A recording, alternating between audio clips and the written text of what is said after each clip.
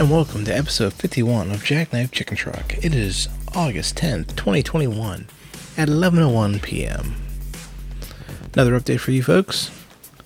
This weekend I went to Minerva, Ohio, to Edgewater Golf Course, which also doubles as a Flight Fest headquarters. They bought the golf course a couple years ago, and they made it into a flight park, well, half of it at least. And Ready Made RC, the place I buy a lot of my parts, rented out the entire golf course for the weekend. So I got to fly laps around the golf course with my DJI first person view goggles, which are in HD. Now I got to do at least 5 flights on Friday, usually half hour, and I actually got a couple 1 hour flights in as well. Well, 40-minute flights. Battery only lasted for about 45 minutes because I kept doing power dives and whatnot. Hopefully the next week or two there'll be some edits of that stuff and will be put online.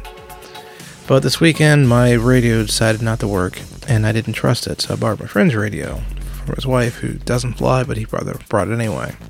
Well, her radio decided to die on me Saturday night before he got ready to leave, which was really annoying. So I had to buy parts, and hopefully they'll be here by the end of the week and I can fix that radio.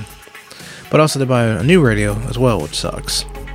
While also out there, I ended up buying 2 planes and a drone, and spent way too much money I was supposed to. So I started doing some gig economy work for Amazon and DoorDash to pay off some of that, which I talked about in the Streamer Conscious podcast, which you should probably check out if you don't want to listen to it.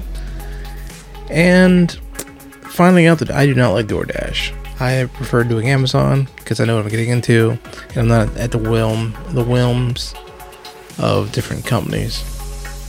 McDonald's is by far the worst one out of the places I did. I did Taj Mahal, I did Calientos Pizza, I did Chipotle, and it's really interesting how they put different people do different things for DoorDash. Like McDonald's has stickers they put on the bag. Chipotle, you just walk in and grab the bag. You could literally, if you wanted food, just walk into a Chipotle and grab a random food and leave, and they'd never know. But I did way more miles than I wanted to today, and actually the past couple days. So I think it's back to work on the podcast bootcamp class, get that ready to go, and some other projects. Joe mentioned the CNC machine, which I also want to make into a vinyl cutter, which doesn't seem to be too hard to do, so I need to get to work.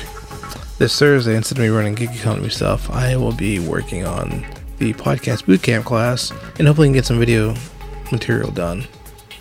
I got an advertisement from Sony Vega offering me version 18 of their software, which I think I'm going to end up getting because there's all these extra features, and I think that might help me out with editing the podcast class. The event this weekend was amazing, and for the first time in a long time that I've gone to these events, I didn't forget anything important. I did forget a bunch of spoons to eat yogurt, but that's okay. I read a couple books on habits a few weeks ago, which I'm probably going to use for the Machine episode coming up. And I'm learning that patterns and to-do lists, well, habits are nothing but patterns really, and to-do lists are just ways to remember doing things. And I'm realizing that a lot of the ways I got around my ADD as a kid was by using lists, and eventually those lists became into memory, which allowed me to do things.